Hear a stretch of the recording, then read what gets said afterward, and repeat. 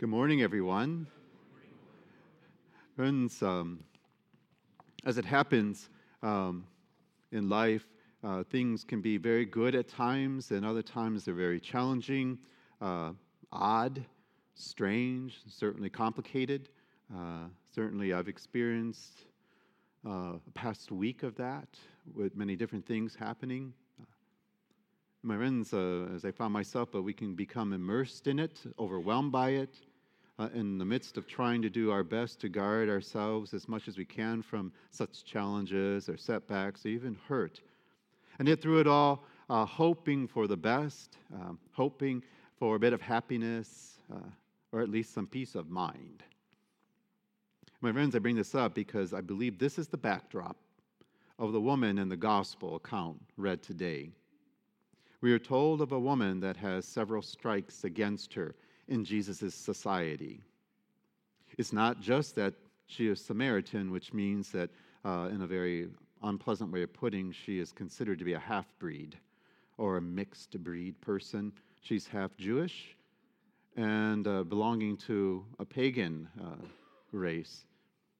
And the Samaritans are despised by the Jews of Israel.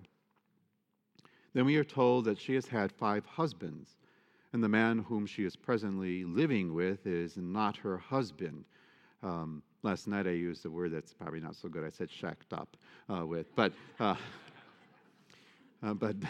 cohabitation is the word I was searching for, which is not permitted in our church. It means to live with someone to act as if you are married. That is not permitted. That's a blockage. So I'll have to make my mea culpas for saying the other word. But in this, my friends, the women of her town despise her, likely because of this situation, and perhaps they see her as a woman of loose morals, not to be trusted around their family members, in particular their husbands. The woman certainly is no stranger then to the painful side of life. In her society, a woman could not divorce a man, and this will be the first time that I've spoken this way about the woman of Samaria in a homily. But I want to point this out. In her time, she could not ask for a divorce. Only the man can ask for a divorce, and to be really honest, they could put forth stupid reasons for the divorce, such as the woman is old now, the woman has gotten overweight now, the woman can't cook properly. So you see what I mean? These were actually valid reasons for writing a bill of divorce and sending her on her way. In this, then, she must have been dismissed by her husbands on 5 occasions. 5 times she experienced the bitterness of rejection and then the consequences from that, those men acting that way. I mean, she's not the one who asked for the divorce, they did. She would have been exposed to ridicule and judgment and mockery of the townspeople, who more than likely were being self-righteous. In this, she would have been familiar with loneliness, unhappiness, isolation. And I surmise religion was not equal to her at that stage in life. And that is not to say that she was wicked or that she was ignorant of religious realities, just to say that in that moment, it was tough with the religion of their time. One day, she comes on her usual routine to journey to a well to draw water alone. And she comes at it, the scriptures point out the hour she comes, that is not the time that the women of the town would come for water. So she is not with them. She's avoiding them, probably because they gossip about her, probably because she's ashamed perhaps of this particular situation she is in. She encounters a stranger, a Jewish man who speaks to her with dignity, probably something the people in the town do not do for her. In this, he breaks all the social barriers and customs of his time. He seemingly speaks to her about something very ordinary, water. I get it, they're at a well, but they're talking about water. But my friends, for hundreds of years, the peoples of the Old Testament had recognized in flowing waters, as we heard from the first reading, a powerful symbol of God's living presence. The prophet Joel had spoke of a day to come when God would pour out his Spirit on all the people like living water. And there they are, sitting at this well that is deep. As she points out, that he doesn't have the tools to get water out of it. And the water comes from the very depths of the earth, which was, even in that moment, a mysterious symbol of God's presence. It sets the stage for what is going to happen now for this woman. Jesus, who we know as the Messiah, is about to take the woman from the natural to the supernatural. As the conversation goes, Jesus, in a very disarming manner, asks her for something. Water. He finds something common with her. Water, cold water on a hot day. Lessons for all of us about finding the common element when dealing with others who maybe we don't like, or they don't like us, or maybe they belong to a different type of faith. Remembering that just this common thing can bring us together and start a talking point. Jesus chooses water. The woman says to Jesus, "How can you, a Jew, ask me, a Samaritan, and an unfamiliar woman, for a drink?" Remember, Jesus and men do not talk to the women unless they're their wives, and even in public, it's limited. And you would certainly never speak to an unfamiliar woman. Jesus, in his response, casts aside a very long-held prejudice and hostility of his people. Remember, the Jews don't like Samaritans. He just casts it all aside and talks to her. He confronts her, however, with her sin. But he does it in a way that does not condemn her. He allows her to make a confession. She says, "No, I don't have a husband." "You're right."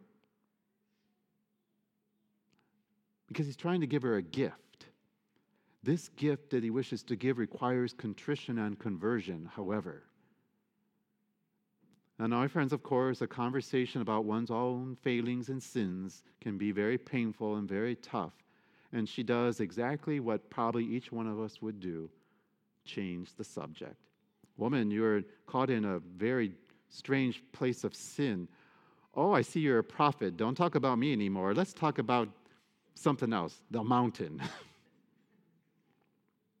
But gently, he does not allow it or permit it. He moves back to that place. In this, then, he tells the woman who he really is and offers her the long-anticipated and hoped-for living waters of God's Spirit. She eventually understands that Jesus is not speaking about natural water anymore, but of the supernatural living waters of faith that she has heard about. We are told she leaves her water jar by the well. This is understood as a symbol of her willingness to change. She no longer needs the pleasures of this world. She no longer needs that. She wants something different. She hurries back to the town to tell the people, likely mostly the men, as the women, you know, they don't like her, so she's not going to tell them anything. I suppose she gets back at them. She goes to tell them the good news about Jesus, this Jesus. The men follow the woman. That became a picture in my head. The wives are probably like, "You ain't going anywhere with that woman." But they follow her. They go out to see this Jesus. And they are initially curious because of the woman's words. They beg him to stay in their town with them, and he does, and we're told for 2 days more.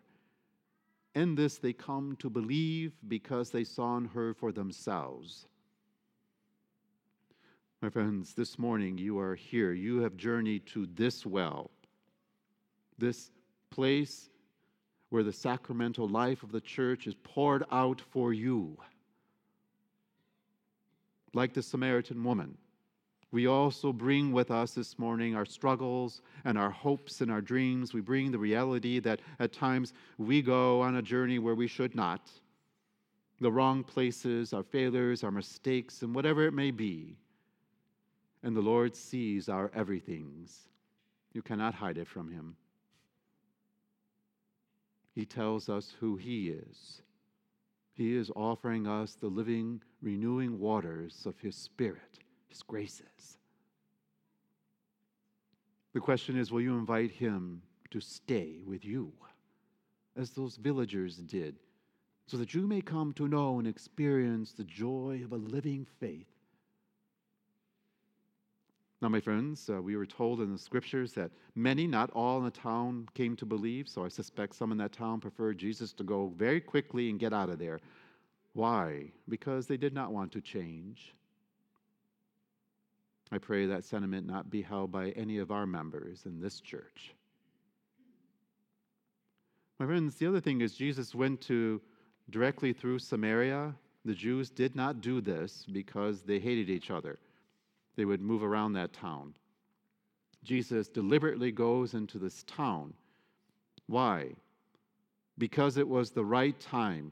As he was telling in the scriptures, the harvest is ready now. These people are ready now. He tells them, if you only knew,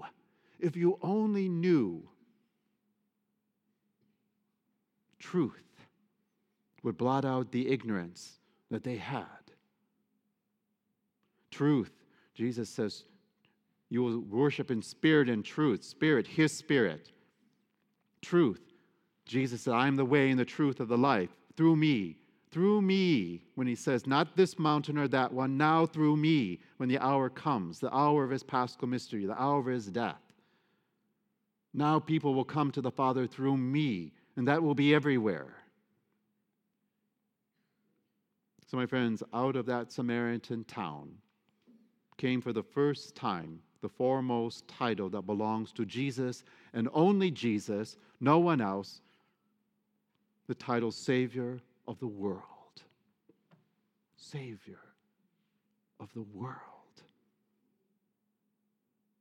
Those words of Jesus, if you only knew the gift of God, Jesus.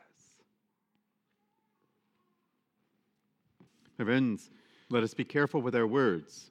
Let us look to the example of Christ, who approached a woman, and he was gentle with her, pointed out the things that needed to be pointed out, but he did so with gentleness to bring her into a new place.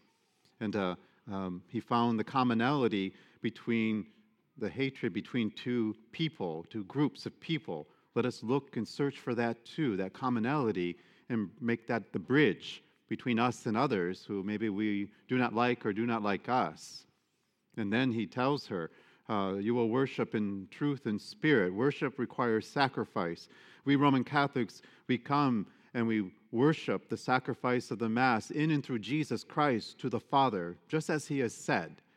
They will come through me now. So this is how we do this. Worship always requires sacrifice. And you hear the words of the priest, brothers, sisters, may God accept yours and my sacrifice. So we bring ours, what we can, to the sacrifice of Christ in the Mass. So let us not forget this. That's why it's so important for us to be here. And then ultimately, the woman leaves that wellspring transformed and changed, as you should too.